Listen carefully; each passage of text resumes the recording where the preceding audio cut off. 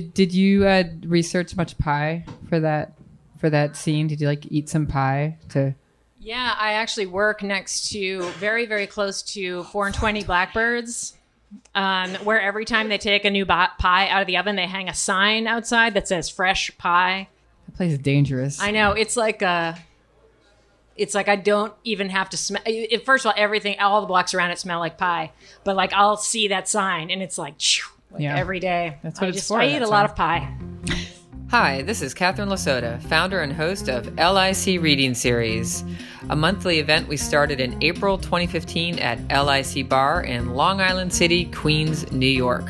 In this episode of our podcast, you're going to hear the panel discussion from our June 13th, 2017 event, which featured Julia Fierro, Brandon Harris, and Hannah Tinty. If you want to hear the readings from this event, just listen to our previous episode. Now, in our panel discussions at LIC Reading Series, we have the Magic Silver Box. So you're going to hear from the Magic Silver Box in this episode. I ask each of our audience members at our events to put questions into the Magic Silver Box, and if I choose that question during the panel discussion, that audience member wins a prize. So let's get started with the panel discussion from June 13th, 2017 with Julia Fierro, Brandon Harris, and Hannah Tinty. You guys made it to the panel discussion portion of the evening. Thank you all for making it this far. Congratulations. I appreciate it. We're going to talk for a little bit. I'm going to ask you guys some questions and just, have a little chat. And then we're going to dip into the Magic Silver Box and see who in here is a winner. We're all winners, guys. We're all winners. Yeah. We're all winners. Really, we are. I'm just tired of all of this winning. God. I didn't look at Twitter at all today because there was too much. Good job. Thank you. That's a lie. Beauregard didn't answer any of the questions you would want him to. I thought he wouldn't answer any questions. What's the point of Beauregard. What'd you say? Beauregard. Yeah. What is that? Angelica actually had a really funny Jeff Sessions tweet earlier that David responded to. I actually caught the whole interaction. It's good. Are we talking about Twitter threads? Yeah, we can Let's move on. We can move on. Let's move on. Yeah. Let's move on.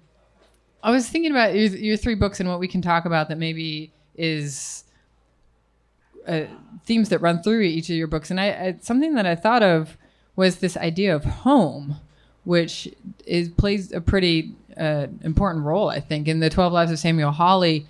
Samuel Hawley and Lou have lived many places and sometimes moved within an hour or two they pack up and go, right? Yeah, they're gonna always have to be ready to leave, so they don't really have homes, which is part of the reasons why she's fixated on the stars, because she has these like star charts and a planisphere, which is this really cool chart that you can buy. That's like 2 circles, and you can spin it to the right to the date and the time, and it will show you what the constellations are up ahead. So it was her way of sort of fixing her place. That's the only thing that was continuous in her life. Yeah. The stars. The stars, wow. yeah. Something that's quite ancient. How man looks to this. Very man, ancient, yeah. Women, humans. Man. Why is that the default term? Man. Okay, I'm going to stop talk about like the genderization of language or something. And then Brandon, of course, in your book, you follow different places. You talk about places that you live and your relationship to that environment and things that happen there. And in Julia's book, we have, I think like all of the characters are trying to figure out what their place is there, what in that home. And there's a family that's just moved into the area too. So if you could talk a little bit about what you think in terms of the idea of home, and is that something you think about in your work? I mean, I think about it in life all the time. I feel like I had 2 like big dreams. One of them was to publish a book, and I did that, which is shocking still, and then did it again.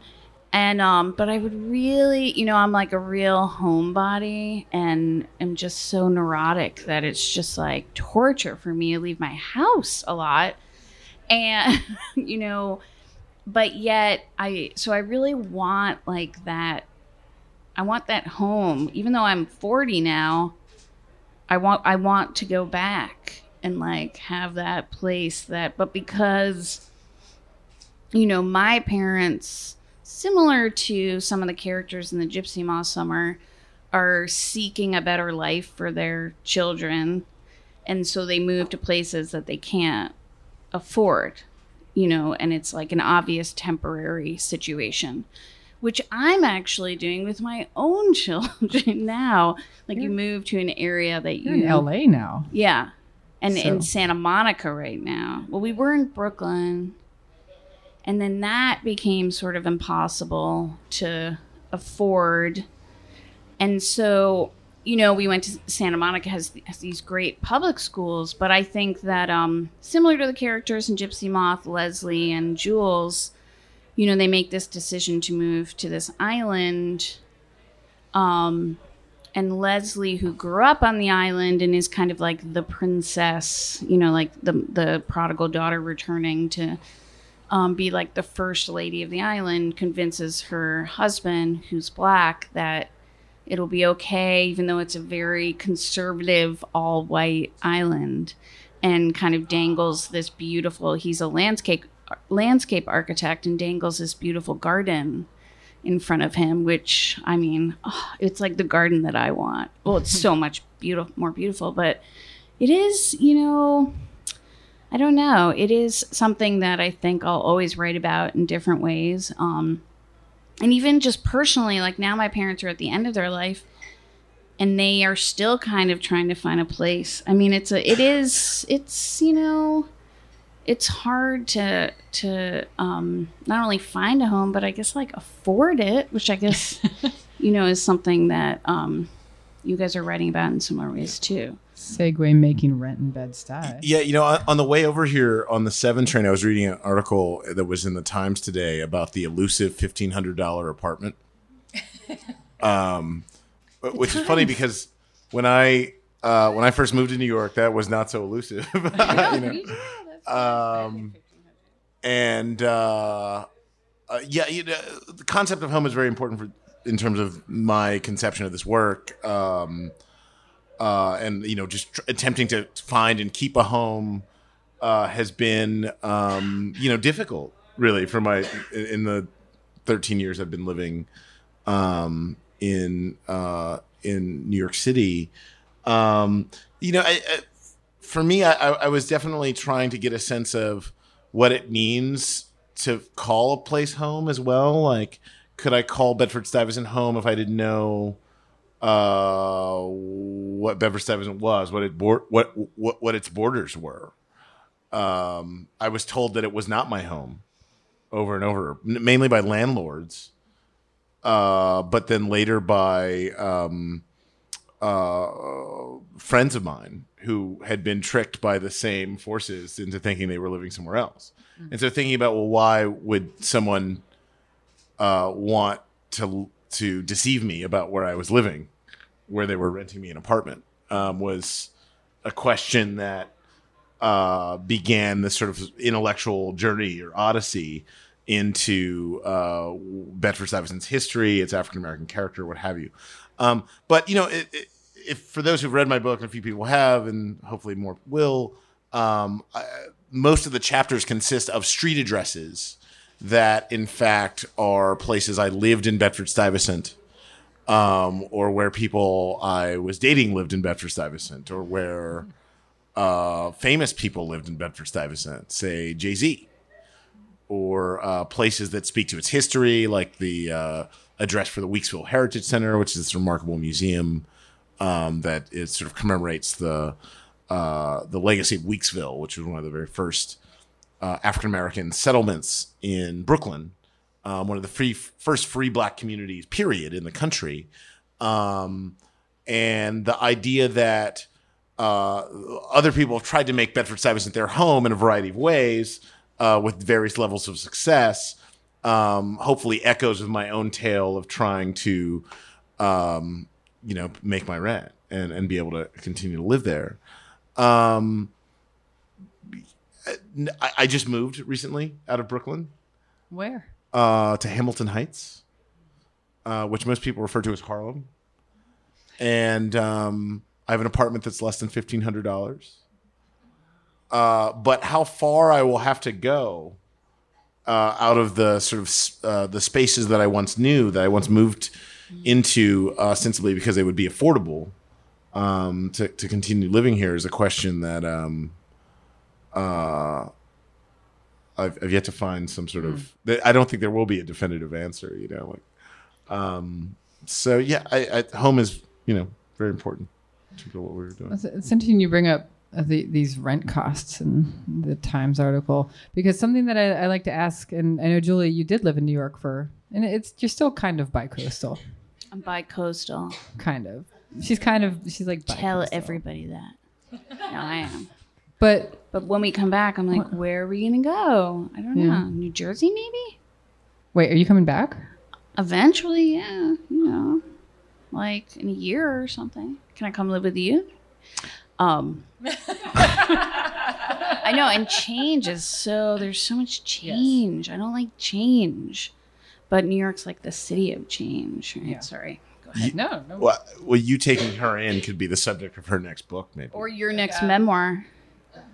Or your memoir. The first one. I was like, I just want to speak to that for a second, because like one of my favorite essays about this is Colson Whitehead's in the Colossus of New York. He says, like, you're a New Yorker when you're able to walk down the street and say, oh, like that restaurant used to be a laundromat.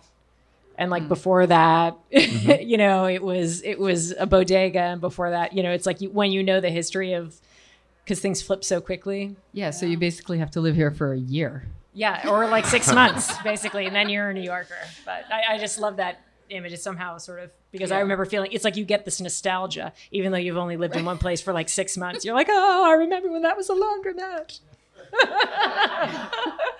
I always feel like old crotchety. Like, I remember. It's very quick to get to that place. Yes. Like it doesn't take long. You take this ownership of the space in a way, right?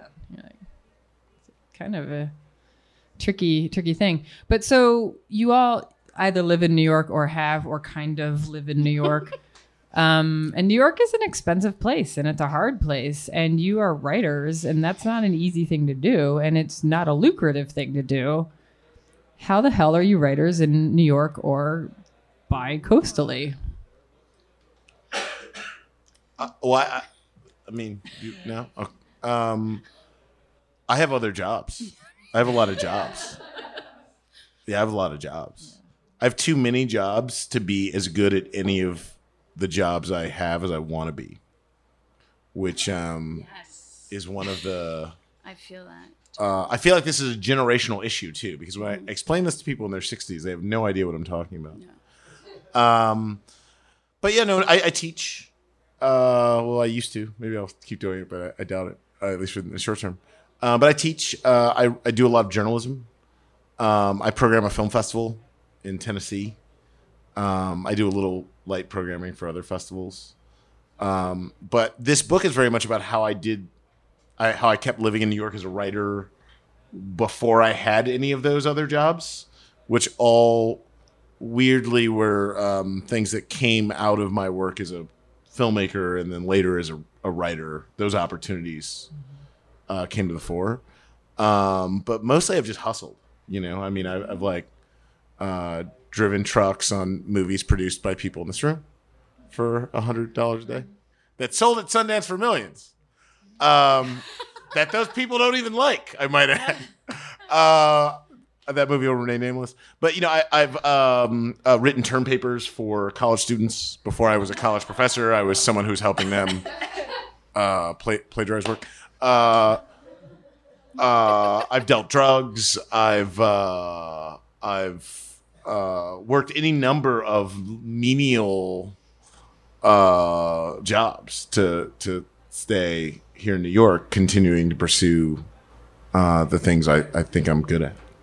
So, yeah. I mean, I feel lucky. I'm in the same boat. I mean, I feel lucky. Like my parents had everybody in my family working from like as soon as you could get a worker's permit. So like from I think it was age 15, and then we were all working pretty much from there on. I mean, having like weekend jobs or nighttime jobs or whatever. So they taught me an important thing, which was, you work. That's what you do. So I think at like one point last year I had 5 jobs. So it's the same sort of thing. You just cobble it together.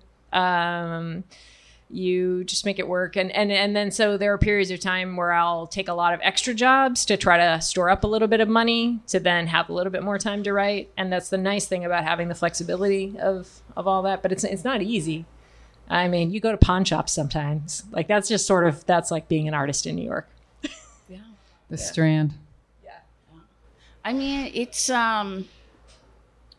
you know, I said this really awkward thing at my book launch the other night because I was nervous and tired, and my editor's like sitting right there, and I'm like, yeah, you know, most of the day I answer emails. Like I answer just 100 emails a day for Sackett Street. And I was, and you know, and I'm like, and then I just write like really kind of, you know, just when I have to. And I'm like, and then I said, because if I just relied on writing, I'd be broke. And I was like, hi, editor. But, you know, I think also that I am a workaholic in a way that, and also, you know, I'm very lucky in that I started this. So when I was in college, I went to a fortune teller, even though I don't believe in anything except psychology and fear. And and she was like, and I had a crush on this guy, and I wanted her to be like, him, he is the one. And of course it wasn't him, but she was like, you're gonna be a business owner. And I was like, what? I'm gonna be a writer or like a Broadway star or something exciting. And you know, I am a business owner, but I think that I'm lucky that I get to do something I love, right? I know Hannah's the same, you know, whether it's teaching through Sackett Street or running the Sackett Street Writers Workshop. But it is like, you know, a full-time plus job. So it's, you know, it's really challenging to fit in the writing. And I think if I only wrote, and I have some friends who like they write full-time. That's their... Oh, wow. I know. I try not to hate them. Mm-hmm. But I think that I would be unsatisfied in a certain way because my identity as a teacher and mentor and director of the workshop is where I feel most confident and proud of. I mean, like the Sackett Street Writers is my life's work. But it is hard and definitely takes a toll physically, you know, to write on top of that. It's a good thing I can't help but do it, or else I'm miserable to be around.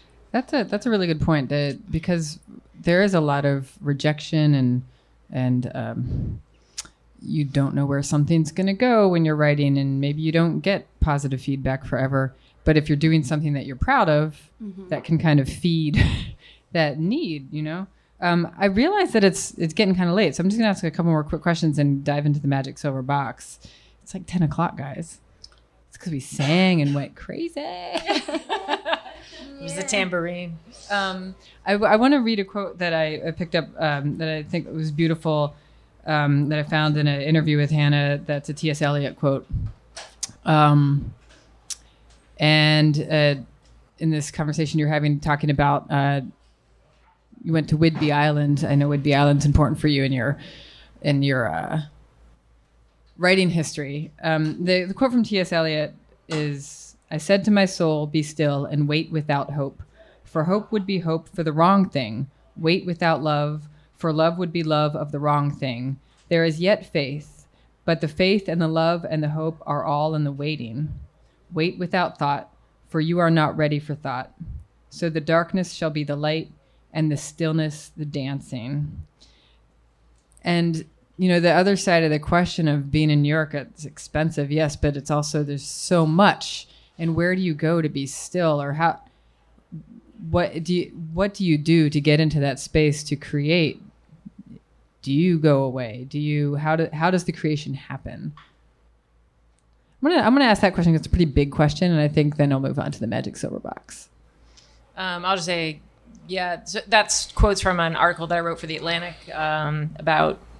They said, like, choose a quote that meant something to you or helped you write this book. And that was a poem, part of the Four Quartets by T.S. Eliot, and it was sent to me. My friend Mari Lesperance is a great poet, and she just had this like, remember like back when you just had like email lists before everybody just like posted everything on Twitter, and she would like email out a poem once a week, and that was the excerpt that she gave, and it was just one of those things where sometimes the right thing comes to you at the right time, and I cut it out and put it up over my desk, and it's still there, and for me that poem is all about, you know, you're always thinking about where you want to go and what's next. But the truth is you can't really create anything worthwhile unless you're able to stay in the stillness and stay in that quiet and stay in the not knowing, in the place of no knowledge. The darkness shall be the light, the stillness, the dancing. That to me is really important. But as far as like creating that space for myself in New York, for me, it's always, I'm usually switching it a lot. Sometimes that's like my kitchen table. And sometimes it's, I'll swap apartments with a friend of mine who lives in another city, and they'll come stay in Brooklyn, and I'll go wherever the hell they live. Wherever the hell they live. And then sometimes I'll, go to places like Whidbey Island. I do like to get out of the city and get into a natural place sometimes, and that really helps. I get a lot more writing done, I find. So sometimes I ache about that a lot. And sometimes music will help to getting you in the right place. No. I mean, I acknowledged a lot of bands in my acknowledgement and musical performers because they were greatly important in writing this work. It would have been impossible without, say, Gil Scott-Heron or LCD Sound System. But in terms of no 50 Cent. No. Okay. 50 Cent did not make the Making Rent in Bed-Stuy soundtrack, now a Spotify playlist that you can all find. But no, I started writing this book about 5 years ago when I was living in a hallway in Bushwick. I was literally living in a hallway, which was a fascinating thing. Was that legal? I don't think it was legal. But we made it work. And that hallway was really great. I finished my critically acclaimed movie while I was living in that hallway. So, I mean, it was a beneficial hallway in a lot of ways. But, it was finding a space where you can be alone in your thoughts and where you can have something to say back to the silence can be a difficult proposition in this town, especially if you're living in improvised living circumstances. And yet, over the years in which I was writing this book, I was able to do that in a number of dwellings. At one point, I actually moved back to Bedford-Stuyvesant because most of this book was written in Bushwick and the Bronx and Dumbo, where I lived until about 11 days ago. But I actually, at one point, moved back to Bedford-Stuyvesant to be able to walk to various places that had meant a tremendous amount to me in my youth and that I had spent a lot of time at sort of a key juncture in the book. And that became, actually, I think that really was a major pivot for the book. Like, it was essential that I kind of return to that space. But the nuts and bolts mechanics of, like, where do I write? Like, what time of day do I write?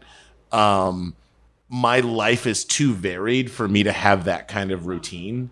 Some mornings I have to go to like a 10 a.m. press screening of some movie I'm going to write about for The New Yorker or for Vice or for a filmmaker. And so it's not like I can get up and just write at 7 in the morning. When I was younger, I wrote a lot at night. And increasingly I don't, which is odd to me, but I actually just want to go to bed at 11:30, most nights. So I don't have a hard and fast routine, but I know that it's like getting to the point where I can quiet my own thoughts about everything else swirling around my brain and in my life, and get to a place where, like, there's some spiritual, intellectual silence. And often that requires like the right album and a sort of series of intangible factors that remain mysterious to me. For me, that's the bigger challenge is that I have so much noise in my head. Partly I have obsessive compulsive disorder, which I've had since I was a child. So it's always been really busy up there, and that can really affect focus, and I hate being alone. So like the idea of going on a residency for me is like, I'm like instantly like thinking of like a horror film. like come on, why, maybe you could fix this. Why hasn't there been a horror film set at MacDowell or Yaddo, like one of those residencies with the cabins in the woods? Like I would just be like a mess. And so I do this. That's a whole metaphor for the process of right. work.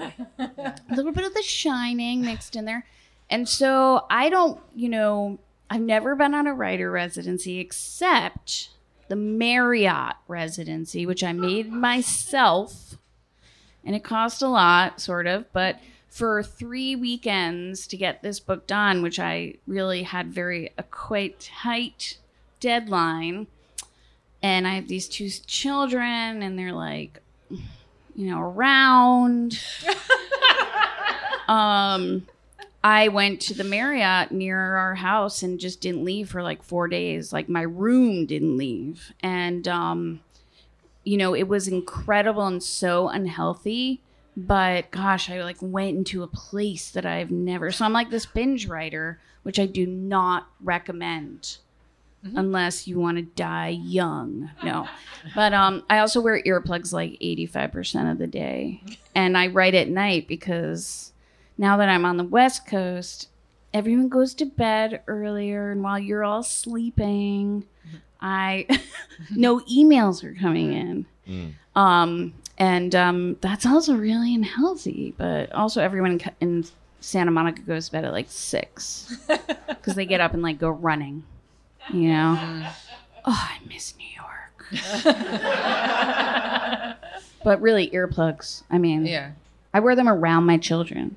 And they're like, Mom! And I'm like, I can't hear you. They're old enough to take care of themselves. Mine's only 11 months old. I think I need to wait for the earplugs. Yeah. When Child Services is coming. So if you want to write, you need to move to the West Coast, and then you can be on the time difference. I often feel like I'm on West Coast time anyway. Not anymore, not since having a kid. Let's dive into the box. All right. Prizes. Okay, so we need to pick one of you to get the first question, and we're going to do it like this. We're at a bar. So I'm thinking of a particular spirit, like alcoholic spirit, not like a ghost. And you are each going to tell me the name of the spirit, and whoever gets it, hopefully, gets this question. Julia.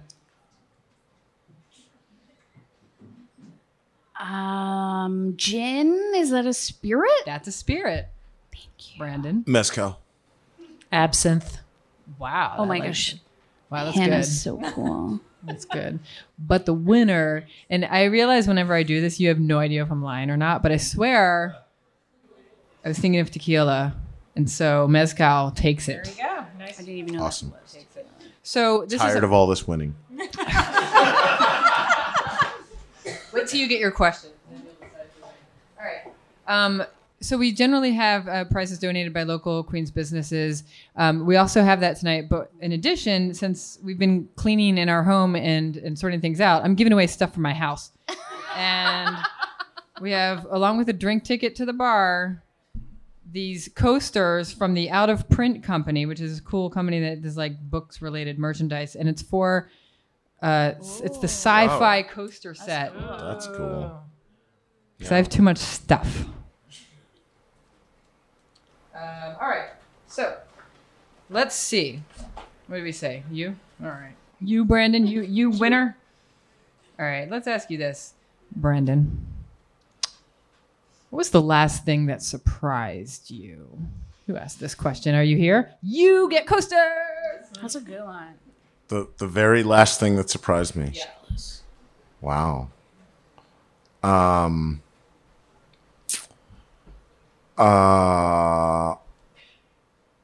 I was surprised by how many people came to see The Landlord last night. We had a nearly full house in a 100+ seat cinema. It's part of the screenings you're doing for part of the screening series that's in conjunction with the release of Making Rent in Bed-Stuy. Yeah. And if you haven't seen the film, find it. It contains multitudes. It's really a remarkable movie. You want to do a follow-up question? This is an unprecedented... The first follow-up question ever. But we're going to let you, because you're reading here next month. Everybody, Angelica Breaker. Okay. Where can people who saw The Landlord for the first time last night and have been recommending it to others who have not seen it tell people to find it, if not at one of your screenings? The film was on Netflix for a while and it's been taken off. It hasn't been up there for at least a year. This is the Hal Ashby movie from 1970. Beau Bridges, Lee Grant, Diana Sands, and Lou Gossett Jr. I think that you can find DVDs pretty readily. eBay, Amazon, the same place where you go to buy every cultural product now. Like the 3 corporations that run everything. Just ask them. Give your money to the man. No, give your money to Astoria Bookshop. Give your money to Astoria Bookshop. All right. So now the next question is going to go to one of the ladies. And Julia and Hannah, I'm thinking of a 4-legged animal. Let's mix it up. Hannah. Anteater. A deer. Julia. Coyote. Oh, that was such a West Coast answer. No. Fun fact about coyotes. Coyotes have roamed this very area. Oh my gosh, that's right. Maybe that's why it popped in my head. I remember that. I read that article. You read that article. It was right before I came here. It was out here. I even tweeted about it. A couple years ago. Yeah. Yes. Really? Yes. Wow. And Nicole Haratunian read that week, and she has a story about coyotes. It's true. Everything makes sense. Despite all that fun facts about coyotes, you're not the winner. No. Because I was thinking of unicorn, and I think that a deer... That's like a different genre. Is it? Okay, sorry. No, I said an anteater, actually, not a deer. You were going to say anteater. I know, I said anteater. I didn't say deer. I repeated. Did you hear anteater? I did. Yeah. Oh, I'm sorry, Hannah. You do not win. I do not win, because I think actually a coyote's probably closer. I thought you said deer. No, I said anteater. And I was surprised. I'm going to get a deer's bad question now. All right. Deer's not me. No, it's not your brand. No. Okay, Julia. I'm ready. I'm being difficult. Clearly, coyotes were in the air. I can't believe I remembered my 2014 tweet about coyotes. It's sad. All right. And whoever asked this question is going to get a gift certificate to Sweet Leaf Coffee. They have 4 locations, 2 in Long Island City, 1 in Greenpoint, and 1 in Williamsburg. And it's delicious coffee and pastries. If you don't drink coffee, you weirdo. Okay, Julia. Yeah. How long did you take to write the first draft of your book? Oh. What would you call the first draft? Now I'm going to have to lie. Who asked this question? Someone who knows me? I don't know. Well, that whole binge writing thing definitely helps in this about this particular situation.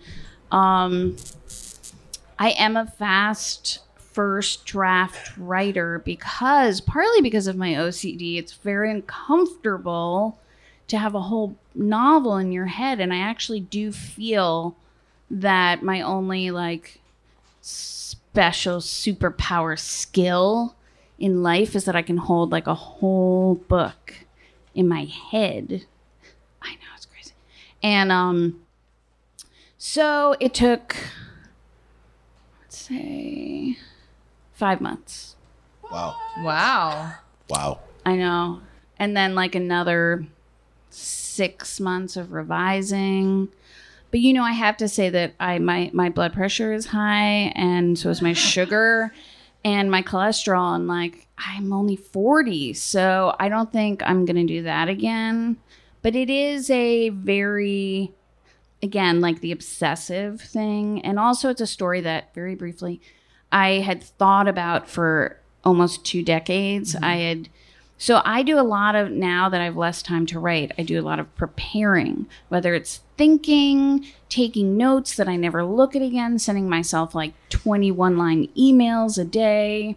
So when I sat down to write the book, I had like hundreds of pages of notes that I didn't even look back at, and I had, sort of sketched out the characters and the world. And so, but that first draft, which is so uncomfortable for me, I just really, and then the revision is where, I mean, this is why I don't like writing stories, because for short stories, you have to be aware. You have to stop yourself from writing like 10 pages of exposition. And I just like to I write to escape, so sorry.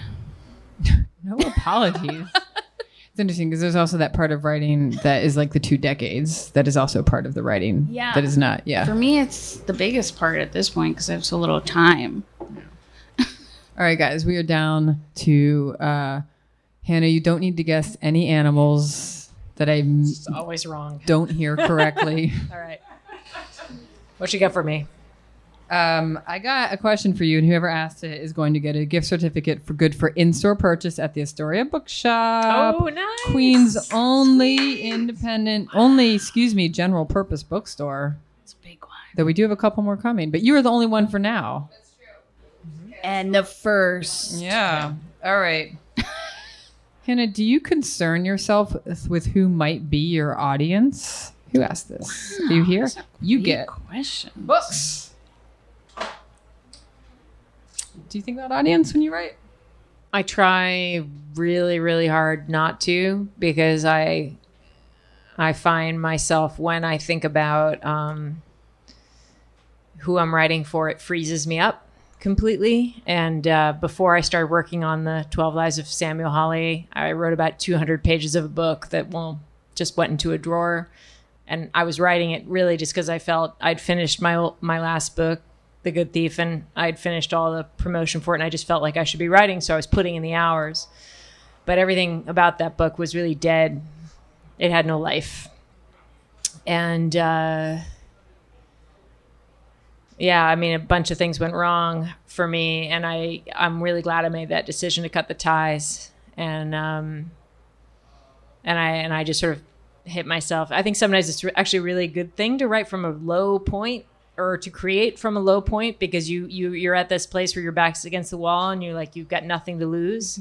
And when you have nothing to lose, you're going to fucking shoot for the stars. You're just like, it doesn't matter. Like, I'm just going to do it. And like, for example, in the 12 Lives, while I was working on it, a whale showed up in the book. Just sort of magically, sort of like blah, blah, blah, blah, blah, like came to the surface while these guys are like on a boat. Samuel Hawley and his buddy. That seems amazing. Yeah, they're sort of like they're trying to get away from this guy who's trying to shoot them, and they're like going across the sound, and this whale just showed up, and immediately I was terrified because I felt, I can't have a whale in my book. Like I was like, I'm not a good enough writer to have a whale in my book. I'm just totally not a good enough writer to have a whale in my book. And I just took it out.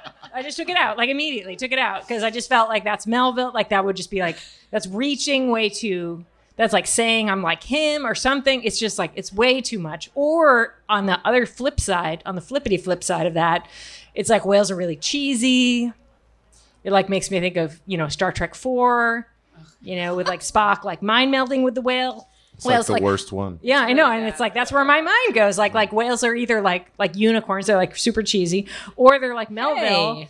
And like, you can't touch that, right? So I actually had to convince myself that no one was ever going to read my book in order to put the whale back in. And then when I said, no one's going to read it. No one's ever going to see this fucking thing. Just put it back in and see, like, if no one was going to read it, how would you try to make it work? And I did. And it worked in the end. And I'm glad that I you have to play these psychological games. I have to play. I mean, maybe these guys don't, but I have to play psychological games with myself in order to get the work on the page. And then once it's on the page, then I have something. Yeah.